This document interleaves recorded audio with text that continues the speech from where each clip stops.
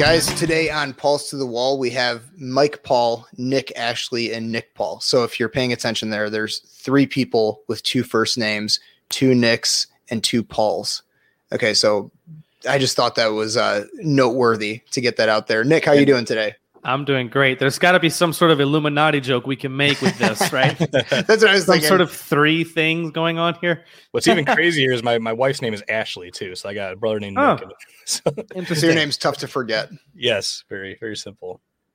So, Nick, I was off the podcast. We talked about this before it started, but I was not here for the first appearance that you had on here. How would you describe your politics? Like, what's your origin backstory in a nutshell?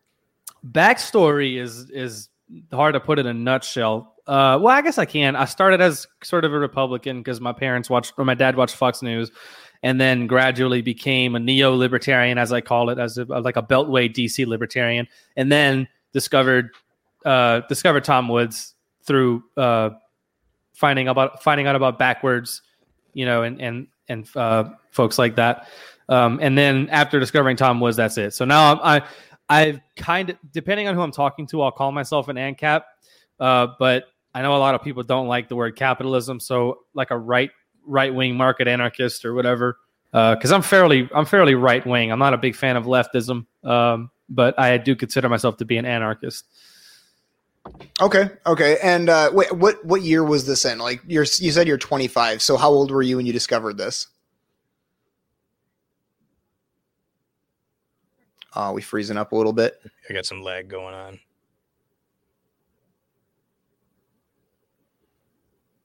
Yeah. These are the growing pains of live streaming.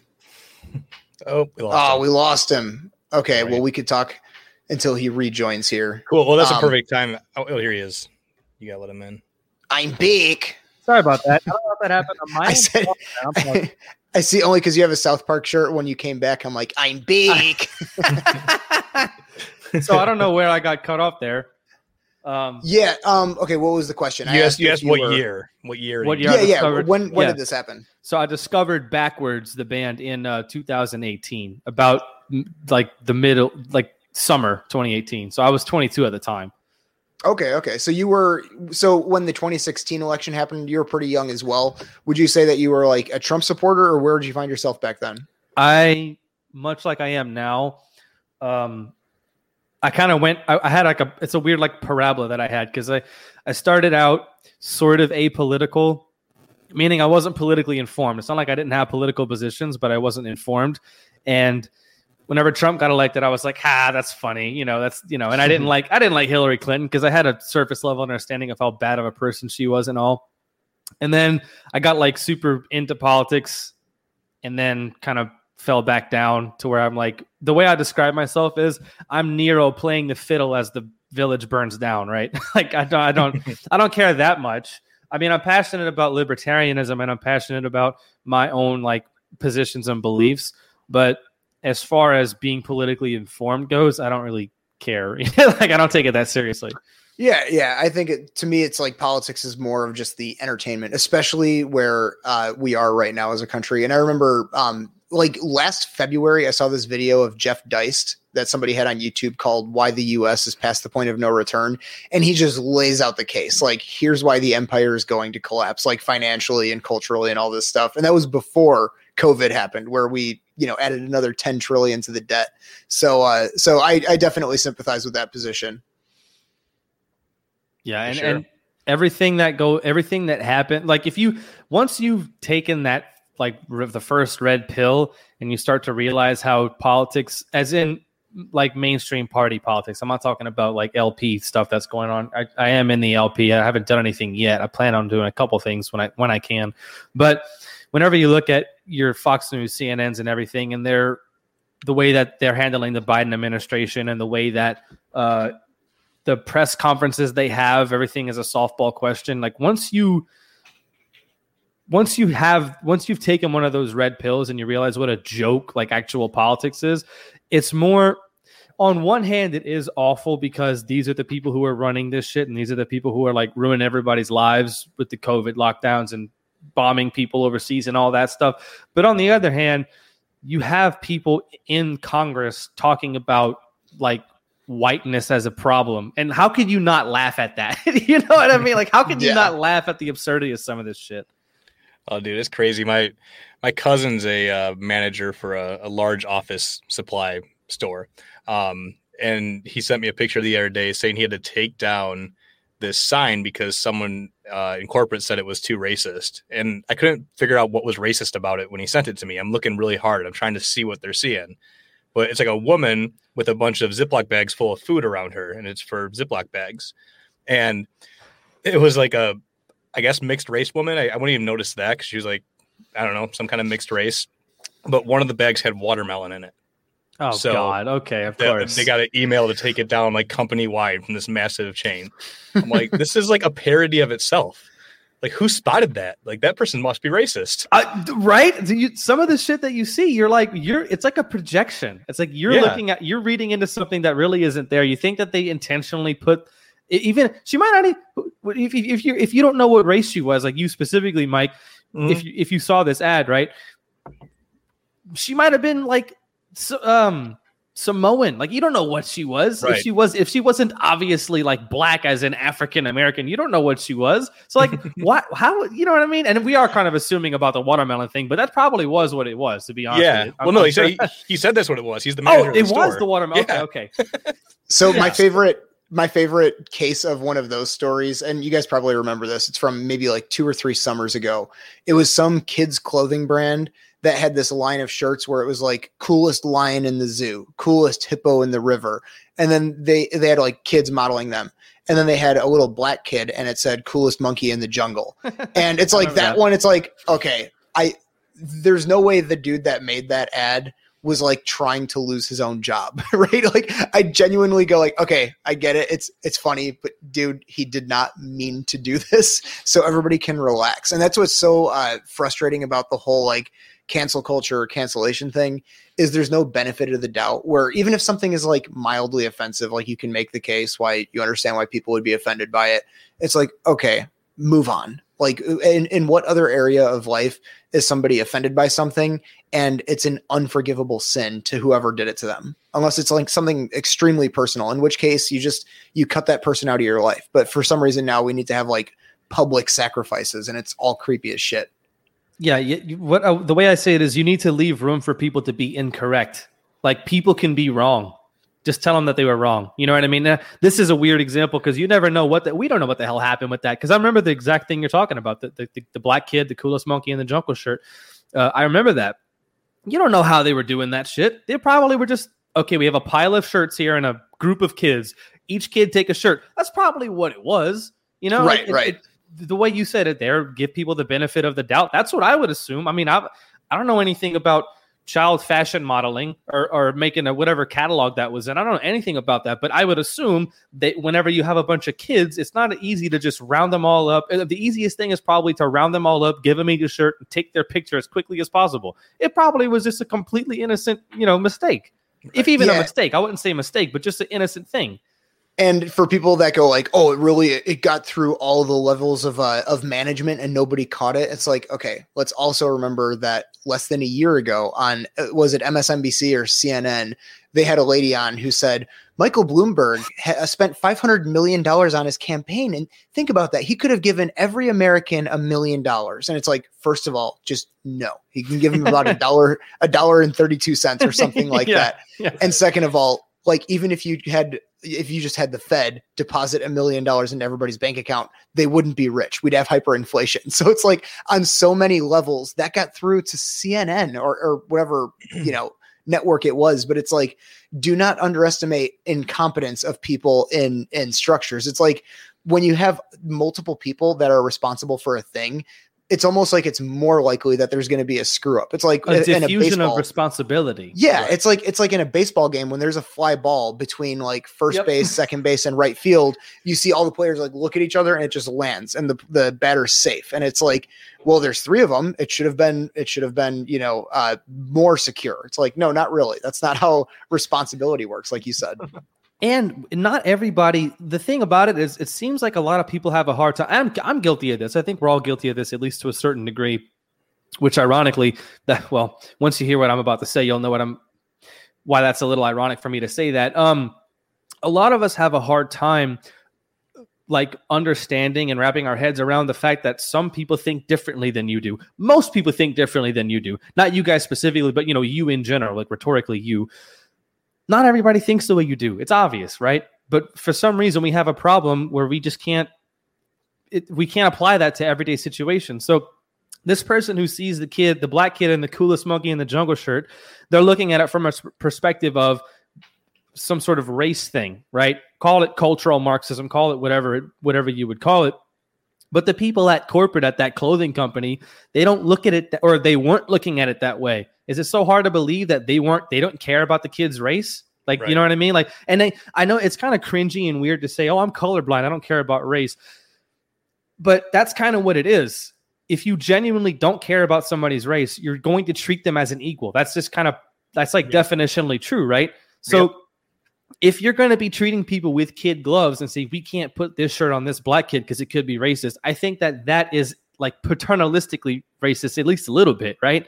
Yeah, it's like, for sure.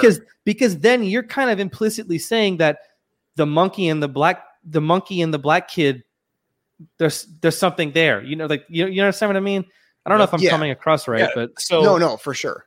I told this before once on the podcast, but my 8-year-old daughter, I'm not sure how we got on the topic, but the term racism came up and she asked what that was. And I said, well, that's when one person is mean to another person because of the color of their skin. And she just looked at me all confused and goes, why? They're just people. And I said, yes, and you're a good person. And this is how kids are programmed. Like these schools are teaching it to be divisive right now. Like kids, like you say colorblind, like they don't even pick up on that. It's like, oh, this person likes the same toy as me and we play and have fun together. Like, I think it would be a much better world if we just stop making everything about race. And having that position is seen as racist, which is fucked up, right? Oh, I'm sorry. I swore. I always do this. I apologize. Okay. Having that position is seen as racist by a lot of people, which is really, and the way I've been thinking about it is I'm sure plenty of people think I'm racist because of some of the stuff that I say, which the difference between me and somebody like that is I just don't care if people think that I'm racist because I know that I'm not. I know that I don't care. Like, and I let my actions speak for themselves. What you see me doing on Twitter, what you see me talking crap on a podcast in a joking way, if you're going to take that and say, oh, this guy's racist, if therefore he's a bad person, whatever, right? I probably don't want you to like me anyway. So I just don't. The reason people would think I am racist is because I don't care that people would think that I'm racist. You know what I mean? Right. Yeah. And when you were talking about people kind of projecting like the t-shirt company, as I feel like it's a great example, we'll go back to it.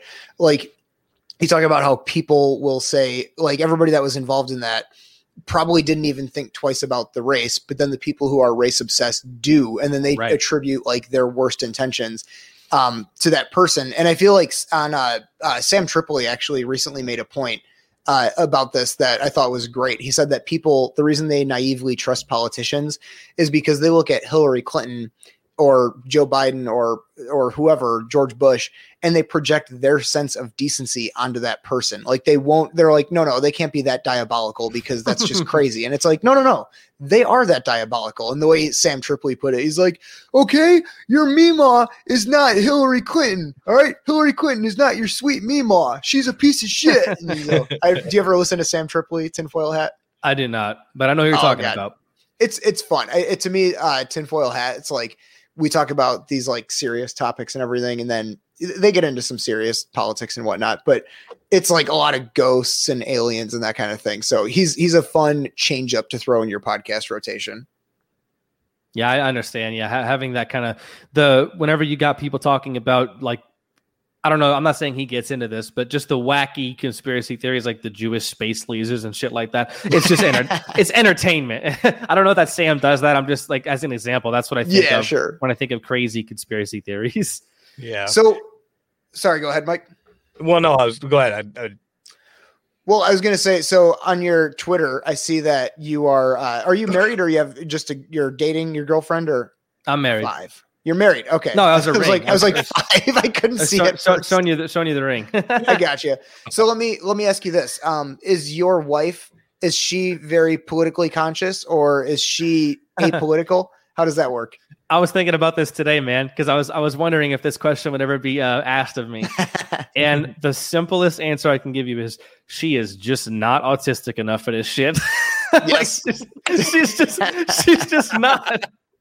So she's she would definitely, I could give her a copy of Anatomy of the State and she'd read it and agree with everything in it and understand, like, she's red pilled instinctively, right? Because of me mainly, but she's just not, she is not autistic enough for this shit. I just talked about this with Mike not long ago. Basically, we were talking about like our wives, and my wife, she's like good on all the issues. She has all the right opinions, but she just doesn't follow it. And I like that. I like that she's not obsessed like I am, because then I feel like it would be, two positives or two negatives together. It would be not good. You can never escape it.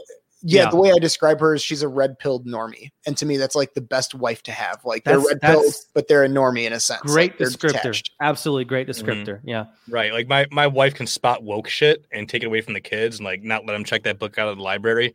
But she has no idea what the Great Reset is if I asked her about that. Like, she has not dug deep into this stuff at all. But yeah, it's I think it's a better route because you need that escape. Like, if I had to get off the podcast and go talk to my wife about all this stuff after that, like, you'd never leave it. It would just get so overwhelming. So, well, 100% true here. Part of the main reason I do the podcast that I do is just because I have these ideas and I want it to be able to, not ideas, but I have opinions and shit, and I want to be able to say them somewhere where some people could hear it and maybe I can meet cool people. And part of the reason I do it is just so I could meet people and speak to them like you guys or whoever else. Like, I had Dr. Jonathan Newman on where we talked about Austrian economics and that kind of thing. And part of the reason I did that was just so I could talk to somebody other than my very obviously disinterested, not caring wife. I'm not saying she doesn't care. I'm just saying, like, she's very clearly not as interested in this stuff because she's not autistic enough for this shit. And I don't blame her. I wish I could be that baseline. Yeah. And totally. I like how you put that. She's not autistic enough. And I've been thinking about this lately. When I use the word autistic, I have no intention of offending anybody that has like an autistic. Not. And I use it in the same term, in the same way I use like the word nerd. Like, to me, it means like it's endearing. Like, this person is capable of like abstracting and going deep and like mastering something to a degree, like just getting singularly focused. So I think, I like the word. I think it's a good descriptor and a good analogy. But that was just a side note here. Yeah, no, our show like started as, I don't want to say as an accident, but we don't have a plan. Like, I built this room that you see me in. This is a tornado shelter in my house, which in hindsight was probably a terrible idea to soundproof it if I ever need it to be a tornado shelter. But I'm working on a documentary podcast about early automotive history from the horse and buggy transition to internal combustion. And I've been researching it for like 3 years, and I'm just not ready to start recording because there's just so much to learn. I want to get it right. But I built this room and had it all set up. And Nick and I used to do a podcast years ago where it was an automotive podcast, we just talk cars and just tell stories. And it was a blast. And we actually had a pretty large following. Like, in 25 episodes, we had over 1,000 downloads an episode. I didn't know that was really good. I didn't know that was good. Yeah. And then my second kid was born, and I moved 30 miles away from Nick. Life and happened. It fell apart.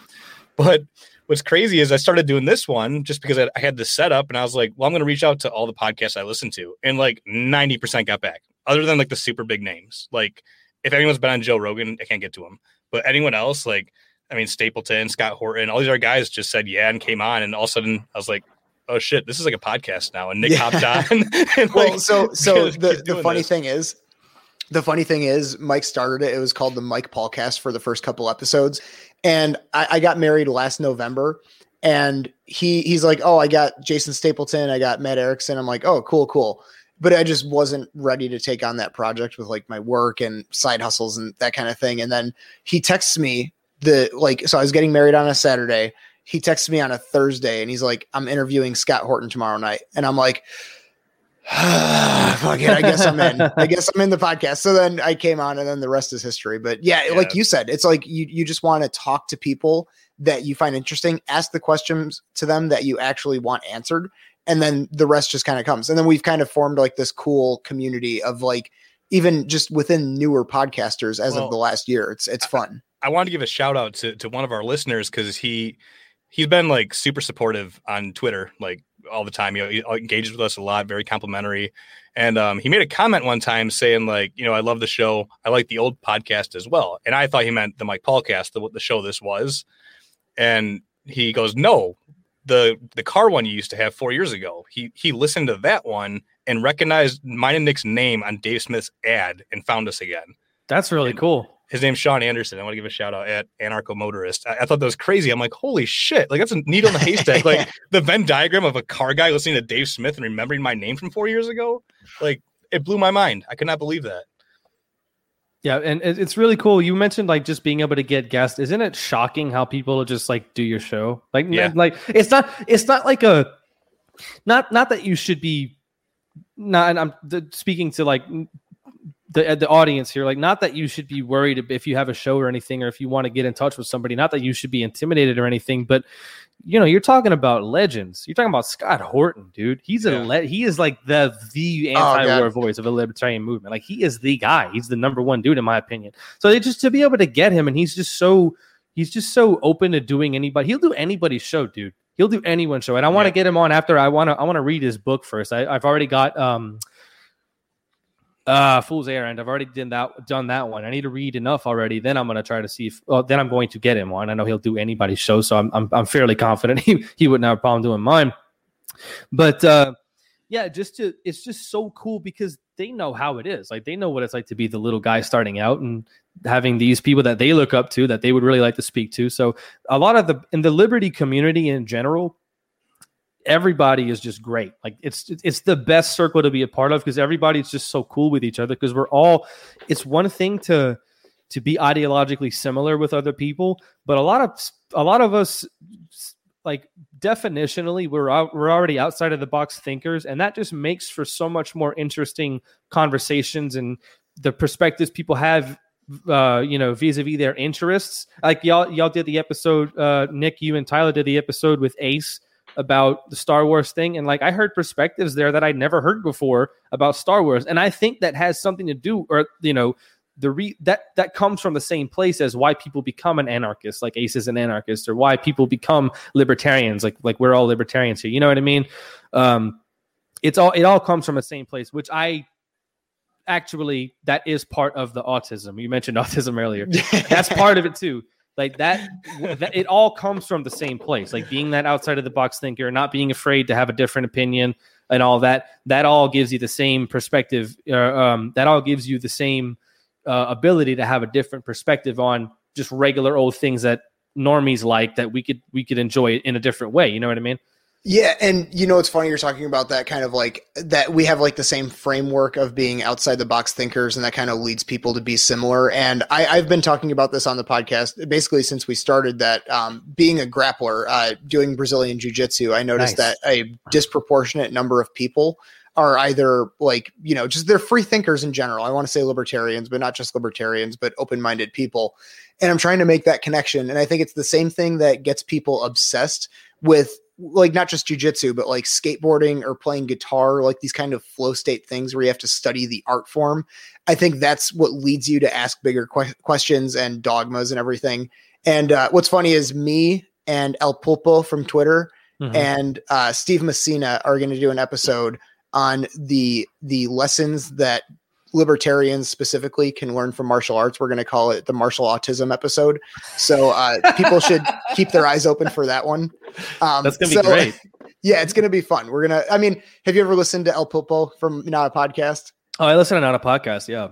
Oh yeah. Okay. I saw it on Twitter the other day, but so we're going to have like, I like right now I'm reading, I just read Rules for Radicals. And I read Miyamoto Musashi's The Book of Five Rings. I'm about to read The Art of War. So I'm trying to like condense all of these strategy books and kind of like find the similarities and then try to bring them together. And I think just having El Pulpo for comedic relief, because that dude just kills me like randomly. Like, I don't think I'm going to say this. I don't think there's a joke there, but he'll have something that just like makes you laugh your ass off. Mm-hmm. Yeah. He's also really smart too. Yeah, for sure. I feel like it's that scene from Big Daddy where it's Rob Schneider going like, the El Popo, he really smart, but he pretend to be stupid like a cat. You know, like he's yeah, Tyler brought him on here as like a mystery box guest. Nick and I are not on Twitter. He shows up like we're looking at the screen. It's not even like a live feed of his face. It's a duck smoking a cigarette, still shot. And so I'm like, I don't know what this guy looks like. I don't know what he's gonna bring to the table. And like, I just kept laughing so hard. He just kept these one-liners. It's like having a professional stand-up comedian on your show. It was so funny. Dude, I was saying that the other day, like all the Not a Podcast guys are they have no right being so goddamn funny. If y'all listen to Not a Podcast, yeah, I started to now. So there's Bert, Neocon Remover, there's Lee Anfield, Pulpo, fucking Steppy, and other folks are on it too, like Fryan. They are all just hilarious people. There's nothing. Oh, go ahead. Their Tho Bishop episode I listened to the other day, God, and when Neocon Remover did his impression of Walter Block, I was driving and I verbally laughed out loud to myself, like involuntarily. It was so fucking hilarious, dude.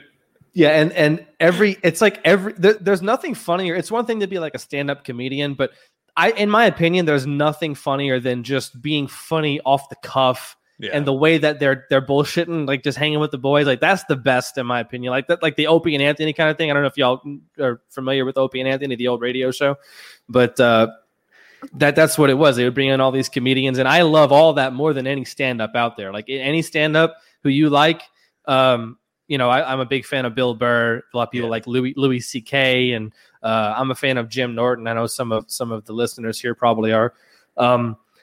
Listen to them on Opie and Anthony. It is infinitely funnier. Any of that hanging out stuff where they're just shooting the shit. Oh, it's just because there's so much more potential in a free flowing conversation. But that's what Not a Podcast is. They just talk shit and it's hilarious. I would say that's sort of I feel like we're still finding exactly what our niche is on this podcast, because we do a lot of those episodes where, especially when it's me, Mike, and Tyler, like we just kind of like talk about current events and then just like try to one up each other with ridiculous comments. And then we had an interview with Dr. Stephen Hicks, who's actually from our area. And it's like this very serious, discussion on postmodernism and that kind of thing, where it's like, okay, I've got to go back to my Catholic school upbringing and be like professional and filtered here. But then, we also have El Popo on and just get degenerate with it. So it's, I like that format a lot. It's a fun change up from serious stuff. We got a comment from Top Lobster. He says, "Where's Ron?" I'm assuming our last name is Paul. Oh, Uncle Ron. Yeah. Nick used to tell people. Lake Jackson. Did you tell people in high school when he's running for president that was your great uncle? Yes. Yeah. So when I was 2012 was my senior year of high school. So I told everybody, and I was a neocon at the time, but I just told everybody, I'm like, yeah, Ron Paul, the guy that's like running for president is getting kind of popular. He's my uncle. And people are like, oh my God. And they thought it was so cool. And then it wasn't until a couple years later where I really got red pilled in that way. I liked what he was saying, but I just couldn't get with him on foreign policy back then. But yeah, that's our Uncle Ron. And the way that I say, I talk about being like basically a neocon whenever I was a teenager. It's like, what better of a political ideology is there for a stupid, like pubescent teenage boy, like for a dumb, for a dumb testosterone filled fucking high schooler, like what better is there? Yeah. Bomb all the bad guys. Like the stupidest shit ever. What state are you in, Nick? I'm in Georgia. I'm from Louisiana. Oh, so you probably grew up. You probably remember all the Toby Keith like war propaganda songs, don't you? I don't remember all of them, but I remember the "Put a Boot in Your Ass" one. That's the big one. American girls, yeah. American guys, yeah. We Mike is actually he's a fellow guitarist. I'm just assuming you're a guitarist by the guitars, but but Mike is actually we're starting to do some more parodies like we did. I have some decent impressions. Mike does some music. So we're starting to do like some more sketch comedy for the YouTube channel. And we're going to do some Toby Keith spinoffs. But I mean, dude, growing up, I mean, those songs, they got people going. They put a chill up their spine and they got people ready to bomb Saddam, for 9/11. Oh, yeah, for sure. Yeah. Which one of y'all does the Jordan Peterson impression? Is that Tyler? Nick. That's you? Hey, well, yeah, no. So the thing about doing a Jordan Peterson impression is that it takes a lot of time. and he sounds like Kermit the Frog, and people say, "Oh, well, Nick's impression sounds like Kermit the Frog," and I say it's bloody hard to do something exactly right. Dude, that's really good. That really is amazing. And because I watched the one about Fauci versus Peterson. Who did those? Were all Nick. Jesus Christ, man, you're really good at that.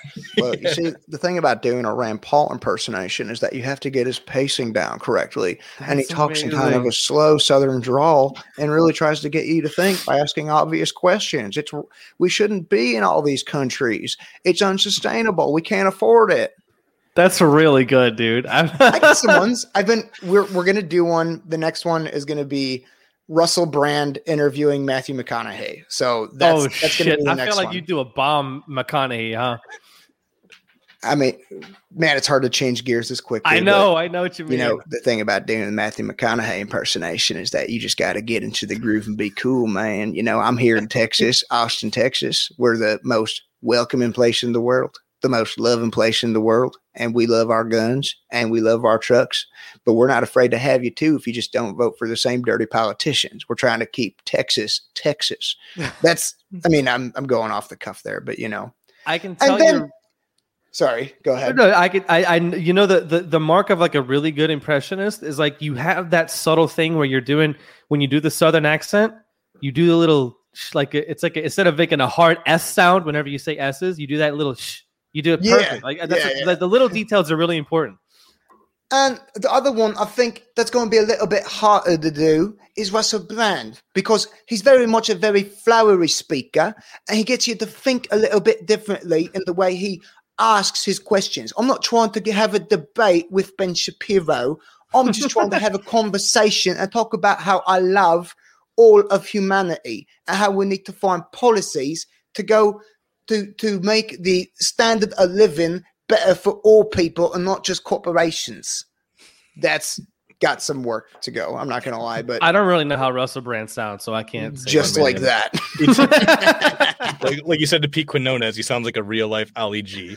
Yeah. He's got that same, the way I've heard it described, I don't know if that's Manchester or Liverpool, but it's like, they're kind of like the hillbillies of the UK. Like people look at them, it's not like a proper London accent where they sound like they're from money.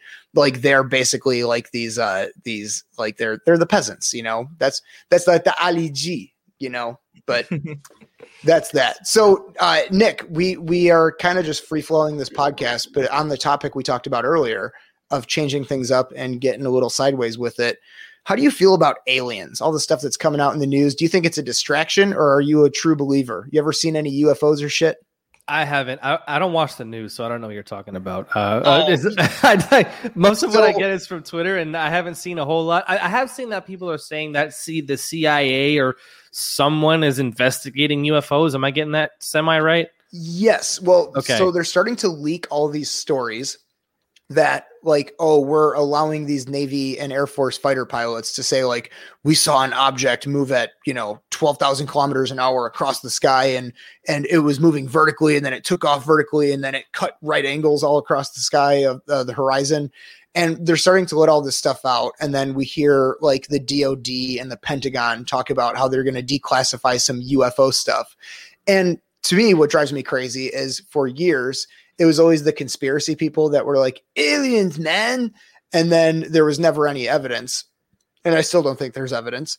But then all of a sudden it was like, oh, it's cool for that to be mainstream now. You can believe in aliens and we won't consider you a whack job. Very much like the lab leak theory. Like Dude. You were a whack job and then it's cool.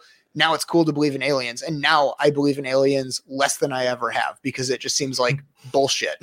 Well, in general, the answer I would have to if I believe in aliens is yes. I think that there has to be something like if the universe is infinite and expanding, which I don't know how that works because I'm not that smart. But if it is as big as we think it is, there's got to be something else out there. But I think that a lot of the time there's been some sort of spacecraft that's been sighted. I'm usually fairly skeptical of it. And the whole... From what it sounds like you're saying is that they're going to be investigating UFOs.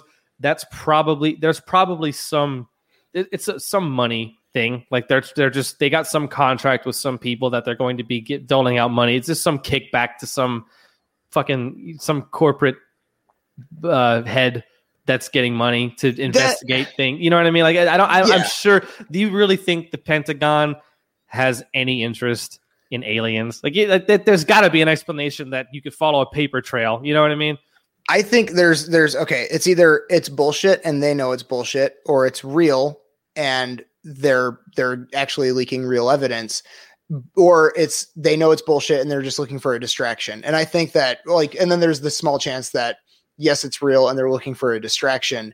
But I can't remember what exactly it was when this first kicked off. They've been teasing it for 2 or 3 years. I think it was when they arrested Ghislaine Maxwell. Then all of a sudden you started hearing about this stuff like, oh, aliens? Don't worry about the elitist corporatist pedophiles that are running everything and how that could come down in flames. Like if there's any wide public support for this, like aliens, don't you guys like aliens? And people are like, yeah, I like aliens. And then, we never hear about Maxwell again.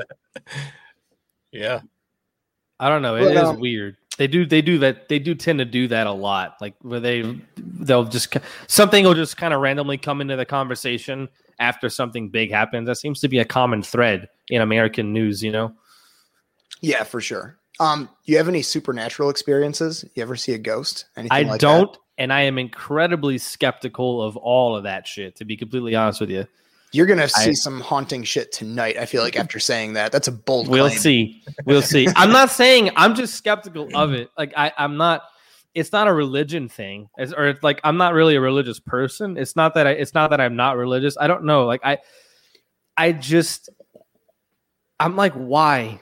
What spirit would care about this planet after they've left it? I don't know. Do you think, So, okay, I'm with you. I don't have a firm stance one way or the other. I've never experienced anything personally myself. The theory that I think sounds plausible is, I remember Joe Rogan had this point years ago. He's talking about an ant doesn't have all of the senses necessary to understand what you are. Like if you wave your hand over it, it kind of knows something might be there. And I think maybe the same thing with ghosts where they're operating on a different dimension. And if we just had the senses to see it, then we could understand why it's always there. Like when people talk about smoking DMT, I was going to say DMT, goblins, yep. And seeing goblins, my cousins, the goblins in the next dimension. I think that maybe there's an imprint that beings leave in this world, and that somehow those imprints and patterns have a way of replaying and connecting with us. I'm completely spitballing and I'm slap happy right now. So somebody just take the ball and run. It could be, or it could be that when you do drugs, you see shit because it fucks with your brain. You know what I mean? I don't know. I don't know one way or the other about the Clockwork Elves. It is weird that whenever people all have a very, very similar experience. Yes, whenever that's what gets me. But at the same, by the same token, if I cut my fucking hand off and you cut your hand off, we would probably feel the same or a similar pain, right? You know what I mean? It's just a sensory thing. Sure. Right. So if something gets activated in your brain, I don't know, I've only ever heard, this is complete bro science as far as I'm concerned, because I've only heard Joe Rogan talk about it, but they say that the DMT is created by the pineal gland, which is your third eye, right? That's the third eye. Well, if let's, for example, if guys have too much testosterone, it's a very similar thing. If guys don't have enough testosterone, they all have very similar symptoms to that, right? So if your pineal gland produces a thing, or if you do DMT, which is what the pineal gland supposedly does, it's hypothesized that has something to do with why we dream or what causes dreams and near-death experiences and shit, because it releases a bunch of DMT, right? Well, if it's a hormone that your body creates and everybody has it, why would it would make absolute sense for everybody to have a very similar thing to having that hormone spike. Similarly to have if you spike in insulin, or if you don't have enough insulin, you'll pass out, right? From blood sugar or whatever. I'm not a doctor.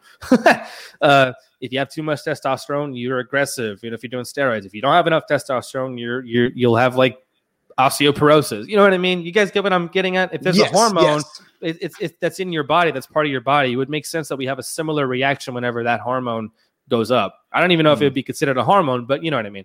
Yeah. Whatever chemical that is. Mike, you got your 2 cents on this?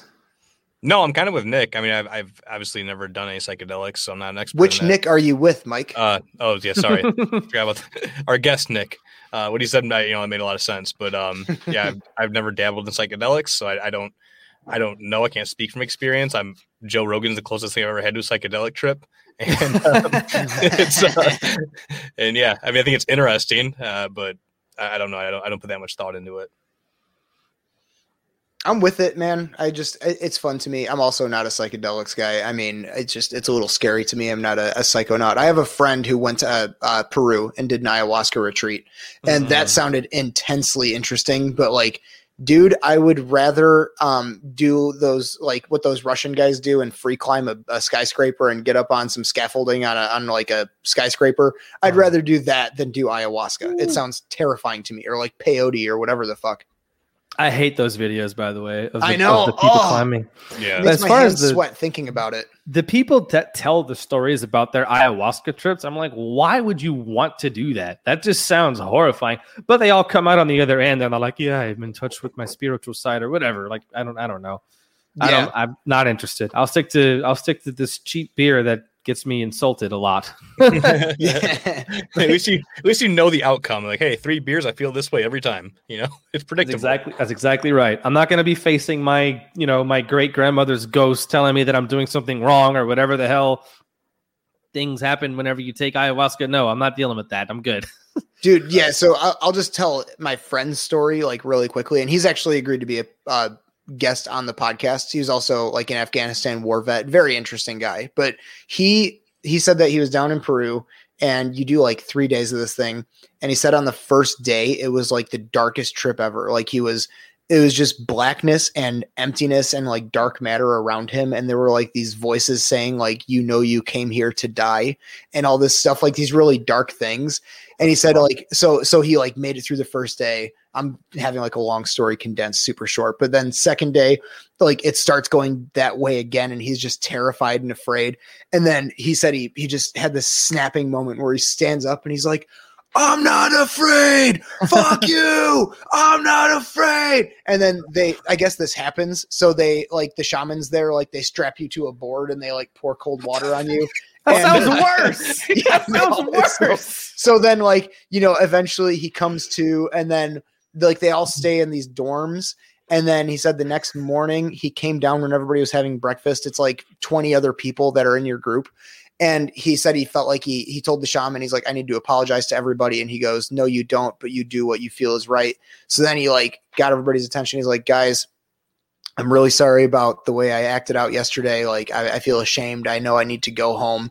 And he said one by one, it was like a scene in a movie where people came up to him. Like there was this Russian guy and he poked him on the chest. He goes, he's like, you're strong. You're very strong. And then this other guy goes, dude, I was in a bad place yesterday. And when you said that, I needed that. It inspired me. And they said like one by one, people got in a line and thanked him for stripping naked and shouting, I'm not afraid. Fuck you. And they said that they all needed that inspiration. So yeah, I don't have any aspirations to do that. No, thanks. Yeah, I'm not. In their trip, he like became a Teletubby or some shit. You know what I mean? Like some off the wall thing happened where they were like, yes, I lifted my spirits. That's brutal. Oh God. Hey, sorry, go ahead. Go ahead. I'm going to shift gears. And if you're on this one, I don't want to change yet. No, the only other like supernatural thing I think is interesting that actually Michael Malice talked about recently. I forgot, maybe it was on his show or I forgot where, but Skinwalker Ranch in New Mexico. Have you ever heard about that? It's like this giant private land where apparently like people go and there's weird shit. There's like shape-shifting animals that people claim. And then there's like floating orbs of light. And there's like some Native American, it's like some Native American burial ground or something. And there's some Native American guy that will like, they call him the passenger, and he like hitchhikes rides around Skinwalker Ranch, like around the town, the area. And then people like black out, and all of a sudden this guy's in their car, and then like they talk to him and then they black out again, and they're like in a parking lot and they have no memory of the last 12 hours. There's weird shit like that. And wait a minute, you're talking about Bill Cosby? He's out. He's a free man. Topical. I didn't even mean it that way. You do watch the news, Nick. That's Twitter. Yeah. Well, Twitter is the news, I feel like. Well, I'm speaking sorry, of Twitter, I ruined your rant there, but I thought that was No, that was pretty much it. That was pretty much it. I'll say, speaking of Twitter news, Nick, have you been paying much attention to this whole inside baseball libertarian drama with Dave Smith and Vin Armani and all that fun stuff? What are your thoughts on it? I'm just wondering why a guy who like is named Cypress Tree now, and this other, I call them a manlet with the God complex. Why are they in the discussion right now? Like, I'm half kidding. The thing, right. like, on a serious note, the way, like, the stuff that Cyprian said, Vin and Matt said about Dave, or I think it wasn't Matt that said it about Dave. I didn't watch the Liberty Lockdown episode. I'm going to have to check it out. I did watch Dave's rebuttal to that on Pete Quinonez's show. So I'm going to have to watch what Matt and Cyprian said about Dave. But from what I see, the first exposure I had to Matt Erickson was on Pete Quinonez's show like a few episodes ago. Okay. And I don't mean to take shots here, but Erickson seems like a really good bullshitter. Like, he knows how to talk to make himself sound like he knows a lot and he knows what he's talking about. But if you really scratch through the surface, there's not a whole lot there. And the mark, like, for me, the thing that sets off the alarm in my head, the mark for that is every single thing. Like, if you have a person who every single thing will relate back to one philosophy and it'll be connected to it somehow, that's a bullshitter. Every time I've seen that, that's a bullshitter. And he does that with like Orthodox Christianity or whatever. He does that with Christianity. Every single thing he talks about, he's like, oh, and this is how it relates to Christianity. This is not a criticism of Christianity. I don't want people to take it that way. This is a criticism of, I don't know how to word it. It's like it's not every single thing about libertarianism or not every single thing about whatever we're talking about goes back to Christianity. Like, because people aren't consciously like doing that. People that are doing this are not all Christians. And I know that it's deeper than that. It's because of the way Christianity shaped Western culture. And I understand that, but I sincerely do not think that you can relate everything the way he does to one branch of like some sort of philosophy and be correct. Like, there's something there that's wrong. That's a big red flag to me. Sure. And I don't know about Vin Armani, but he just seems like he's just a weird dude. Like, for him to be so critical of everybody who's doing everything wrong in his opinion, but he like left and went to another island. It's like, okay, shut up and go be irrelevant over there. Like, who cares? Yeah. So Matt was my first episode on this podcast ever. So I can say just anecdotally, Matt's just a really good dude. I mean, he's really nice. I'm sure he is. I don't mean to, like I said. Sure. No. Yeah, I know. But so it was kind of weird for me to watch this because Matt just went from being Jason's co-host, and then all of a sudden he's like having Twitter feuds with Dave Smith. I'm like, holy shit! Like, it's kind of a big step. But I respect him. He's always been a great dude. Vin's been on our show too. I really enjoyed the conversation. I think his attacks on Dave's character were like really kind of uncalled for and childish. I think Dave responds. Dave had a lot more ground to take the gloves off and say some shit that he was pretty professional about. But I thought that was pretty cheap to like for 10 minutes just go on a rant, call David a con man and a all predator. Yeah, and a narcissist, and then like not as famous as me, and like I was an apex predator. It's just like, dude, like pulling rank with fame, and you're gonna call someone else a narcissist? That's really weird. That turned me off quite a bit listening to that part. But so I mean, like, I was interested in these conversations from the beginning, and I'll break it on this podcast here. I think I might have been the first guy, because what started all of this was Matt going on Pete's show. And I remember seeing some of the stuff that Matt was posting and some of the stuff that Pete was posting like last year, like last November and December. And they were both having like a lot of the similar criticisms of like political activism, because I mean, I love the LPMC. I wish them nothing but the best. I hope they're successful. And I really like, I'm rooting for them 100%. I'm on their team. But I do have some doubts just about political activism as a whole. And it's not a knock against them. It's a knock against like the endeavor itself. And so I had this kind of like gut feeling, but hadn't really heard it expressed. So I messaged Pete and I'm like, hey, you should look into talking to Matt Erickson. Like he's also somebody who's read a lot of like Yarvin and these kind of unorthodox thinkers. And I see you guys pulling on a lot of the same strings. And he's like, who is he? I'm like, Stapleton's co-host, blah, blah, blah. He's like, cool, I'll check him out. And then, all of a sudden, so and then Nick, he's like, Nick started all this. So thanks a lot. Yeah, You ruined our Twitter feed. Pete said, he's like, at the beginning of their podcast, he's like, oh, I've never had so many people message me and say like somebody needed to come on. So I was probably one of many, but I might've been the first. And then I also had a couple of memes. Mike had one that really got big, but I had a couple of memes that were shared around. So Dave mentioned yours on Pete's show. Yeah, Dave mentioned mine, which is an objective meme. So with the whole post-libertarian thing, it's like, to me, I'm just kind of like exploring and pursuing like this gut feeling about like the futility of political activism. And I'm trying to like, and again, with the Liberty lockdown thing, I'm not a fan of personal attacks at all. It's like people need to be able, like, we all have the same end goals in mind. We all want liberty and freedom for people, and we want this country to be a more stable, safe, prosperous place. And we have real enemies that hate us. So the less infighting we do, I know it's kind of like baked into the libertarian cake, but the less fighting we do, the better. And I don't think that personal attacks are necessary at all. So when I'm listening to them, it's like to Cyprian and Matt and Pete and these guys, I think there's an actual argument beneath all of the kind of theatrical attacks and all this stuff. And the actual argument to me is like, okay, we're trying to take over a political system. And what are the odds that we're actually going to get enough people behind us to do that? And if we do get enough people, then we're going to have the entire Eye of Sauron of the cathedral and the establishment on us. And we see what they do with character assassinations with like the Boogaloo Boys and the Proud Boys and all this stuff. And in general, you don't want to pick fights you can't win. So and then I've also been listening to like Tho Bishop, and I think he makes a compelling argument about injecting our ideas with the right because they are our natural allies. Like I talked about this on the podcast before, but last spring and summer, when me and my friends were training during the early days of COVID, and we were putting up blankets in the windows so we didn't have the cops called on us and have the gym shut down and have licenses revoked. It wasn't Trump supporters that we were worried about calling the cops and sending the Gestapo after us. It was, so to me, those are our natural allies. So I like the idea of allying with them and injecting our ideas into their existing populist movement.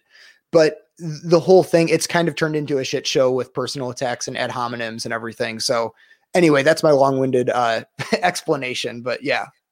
I do got to say when Dave was talking about Vin talking about how he's more famous, and Dave's like, yeah, I guess you're more famous as a hooker. Like I spit my coffee out almost when I was driving. Like that was another one. I rarely laugh at myself in my car, but there's certain things on podcasts. It's usually like Dave Smith or like Theo Vaughn or something will say something just so unexpected that it's an involuntary response. But Robbie the Fire does that to me routinely. Yeah, yes, a great one.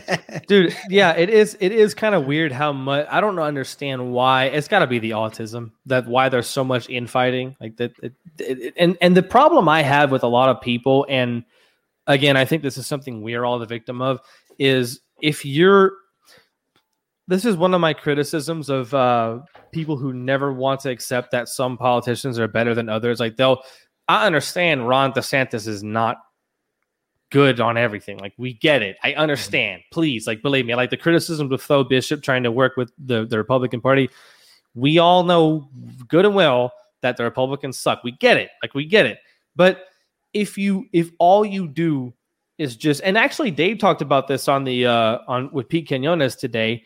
He didn't articulate it in the way that I have, but it's like if you're going to be that way where every politician is like equally bad, all you're doing is just making it so you're always right.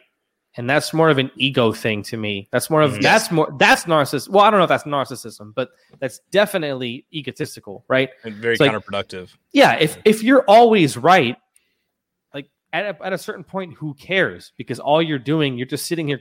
There's a certain couple of people in particular on Twitter that I'm thinking of that every time the conversation comes up about Ron DeSantis versus like Cuomo. They're like, oh, well, DeSantis is a tyrant and a Zionist. It's like, okay, yeah, we get it. You're right. But would you rather live in Florida or California or New York? The purism is killing us. If you're the purist, you're always right. And that's why I think people tend to become purists, because they just always want to be right. Now, those are the people who I have a bigger problem with them than I do with somebody. Like, even if, like, I've seen people call Dave Smith like a clout chaser, like he's only in it for the popularity, or they call people grifters. I have a bigger problem with purity people who always want to be right than I have with, even if Dave is a grifter, like even if that's what he ultimately is, which I don't think he is. I think he's genuinely, passionate about this. But like, I have way more respect for grifters and clout chasers than I do purists who just want to be right. Because you know what I mean? Yeah.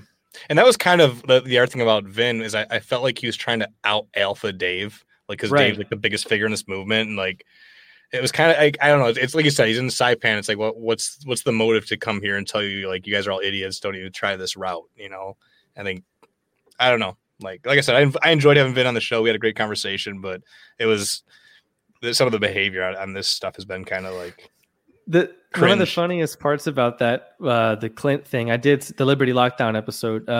I did see a clip where Vin said something about Predator, like Dave being a predator, and Clint was like, "Okay, I don't think we need to." I don't remember the exact, but paraphrasing. Yeah. Clint was like, "I don't think we need to be calling him a predator," and he was like, "Well, we're all predators. We eat meat. Like, did you eat meat today, Dave?" I'm like, but the reference to being a predator was preying on other people, right?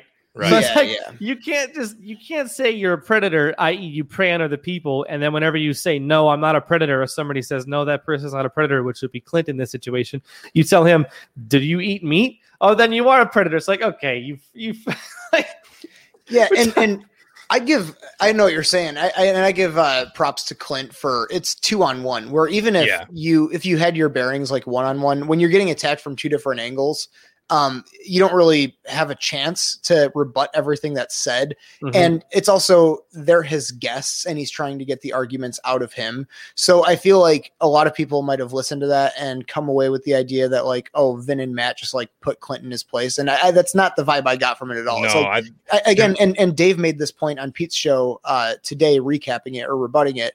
But he's like, you try to strip away all of the attacks and all of the stories and get down to the arguments. And that's all I care about. Like, that's all I want to hear about.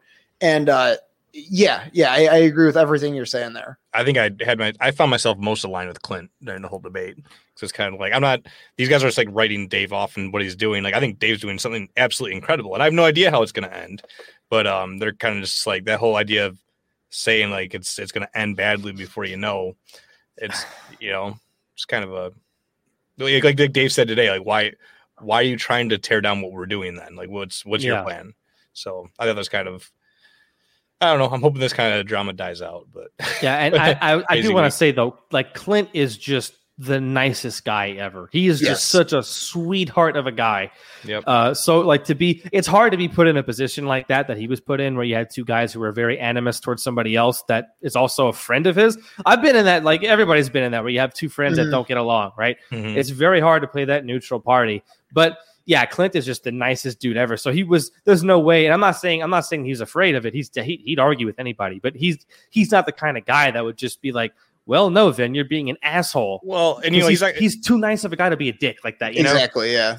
Right, and he's not going to sit there and badmouth Dave when Dave's done so much more for his show than anybody else. I mean, I'm sure he's had a lot of influence on why he got into Tim Pool and everything, and grew all the listeners had on his show. Dave is why Clint started the show. Right, yeah. He was his like biggest inspiration. So yeah, sure. Yeah. And for the credit to Clint for not. Like I would have been a lot more. I mean, he probably was pretty aggravated. I don't want to like put words in his mouth or thoughts in his head or anything, but I'm sure he was pretty annoyed with the situation. But I wouldn't have maintained that composure. I know I wouldn't have been able to. Like given everything Clint has, you know what I mean? I don't think he expected it to get as like animus as it got. Like I think he was like, hey, I'm interested in the arguments you're making about like the end game, like the chessboard from above. I think that's Mhm. what he wanted the conversation to be. And it kind of turned into a very like personal insulty kind of thing. And he was forced to defend somebody who is sort of a friend to him. So it's a tough situation. I give him props for hosting it, like for sure. Cause that's, like we said, 2-on-1 and it kind of shifted on him. But it'll be interesting to see what happens. I think Dave wants to put it behind him and move on. Yeah, and it's it's not. like you could tell Dave, like he's literally like laughing as he's describing what Vin and Matt were saying about him. Like he's just like chuckling as he's saying it. Like I can tell he doesn't take it seriously. Yeah. And I was going to say it's also a thing where it's not like people need to take sides here per se. It's like okay, you can think that Matt and Vin had like a hacky attack or strategy or whatever about the situation, but you shouldn't write off all of their ideas. Like they do put some things forward that you should consider and grapple with. No, I think we're gonna. So go ahead. I think I think Matt's coming back on our show pretty shortly too. Not to discuss this stuff. We gotta let this die. But I find him very. He makes me think about things. Ways I haven't looked at things, and I've always enjoyed when I spoke with him. But yeah, I think everyone's ready for this whole feud to get put behind and move on. Yeah. And also I like okay. So I think that the LPMC and the kind of Tho Bishop crowd, like again, they're allies. Like there's no reason there needs to be a rivalry here. It's like, I hope that Tho's strategy of like taking over your local GOP and injecting your ideas, I hope they're successful. And I hope that the LPMC can have like a massive PR campaign and red pill a bunch of people and get our numbers up. Like God bless them for doing that too. So I don't think people should be taking sides and just like, discarding opposing ideas. I think that we need to, as people who are on the same team that are taking different strategies, it's useful to kind of like test each other's ideas and battle harden them. And I see it as a positive thing. I have been saying that since I've realized that everybody's fighting about the shit. Not like this particular thing, but I feel like there's three major camps. There's agorism, Libertarian Party, and Republican Party, right? Or like you know what I mean? So there's the I guess the Vin Armani would be the agorist in this situation, and then Dave Smith LP, obviously, Tho Bishop Republicans. So we can all do what we're best at to try to move this whole thing forward. It doesn't have to be one strategy. Like you just said, everything you just said is perfect. Like there's no reason for us to fight. It's not that, and I would even say it's not that the LP strategy is opposed to the Republican Party strategy like Tho Bishop is going after. It's just that these people are doing what they feel they're best at, which is what Dave is doing. And people that are agorists, who I talk a lot of shit about agorists, but ultimately I hope more people participate in, agorist praxis. For sure. Everybody that pays, I'm happier with less people paying taxes and more people getting into crypto and all that stuff. I'm happy with that.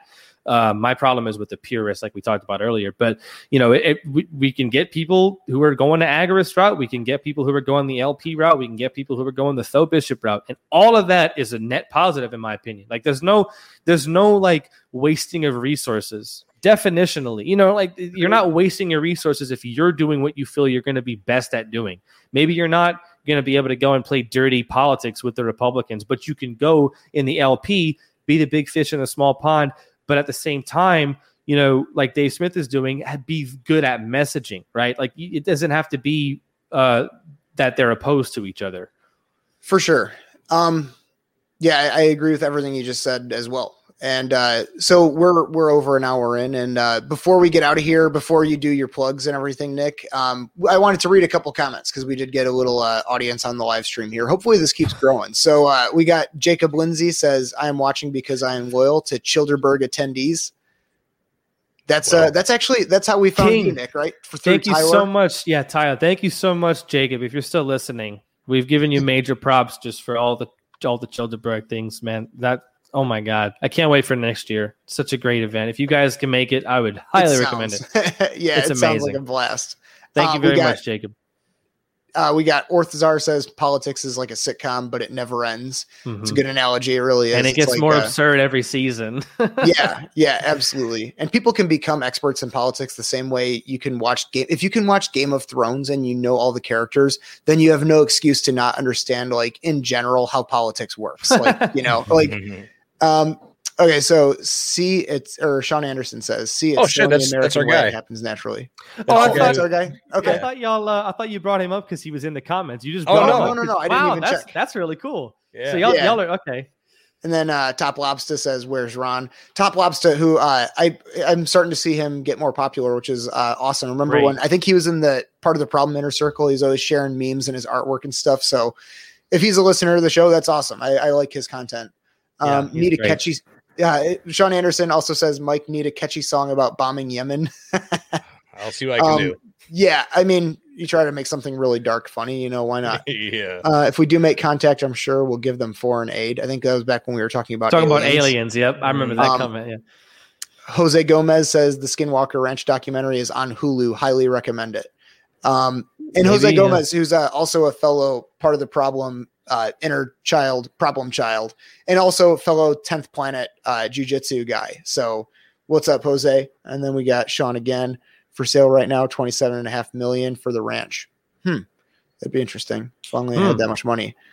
Wait, a former male prostitute and the second banana on Scam Buy My Wealth program show don't have all the answers. Ooh, okay, we're taking some shots. Oh, by the way, one of the things that's really funny too, I saw the Not a Podcast guys trolling Jason Stapleton on Twitter the other day. They're like baiting him into something. I can't remember what it was that started out with. And then everybody kept on saying like, they're tagging him like, Jason, go on Not a Podcast. And he goes, for the last time, I don't know what that is. It's like, dude, they do that all the time. They do that all the time. It makes him sound like a boomer. Like, I don't know what that is. Like, just play along with the joke better, Jason. Come on, man. Like, that's pretty funny. Yeah. Vin Cipriani, Spud Ruckus says, the need to be right being more important than being free. I think that's to your point, Nick. And that he shouldn't even have to try with.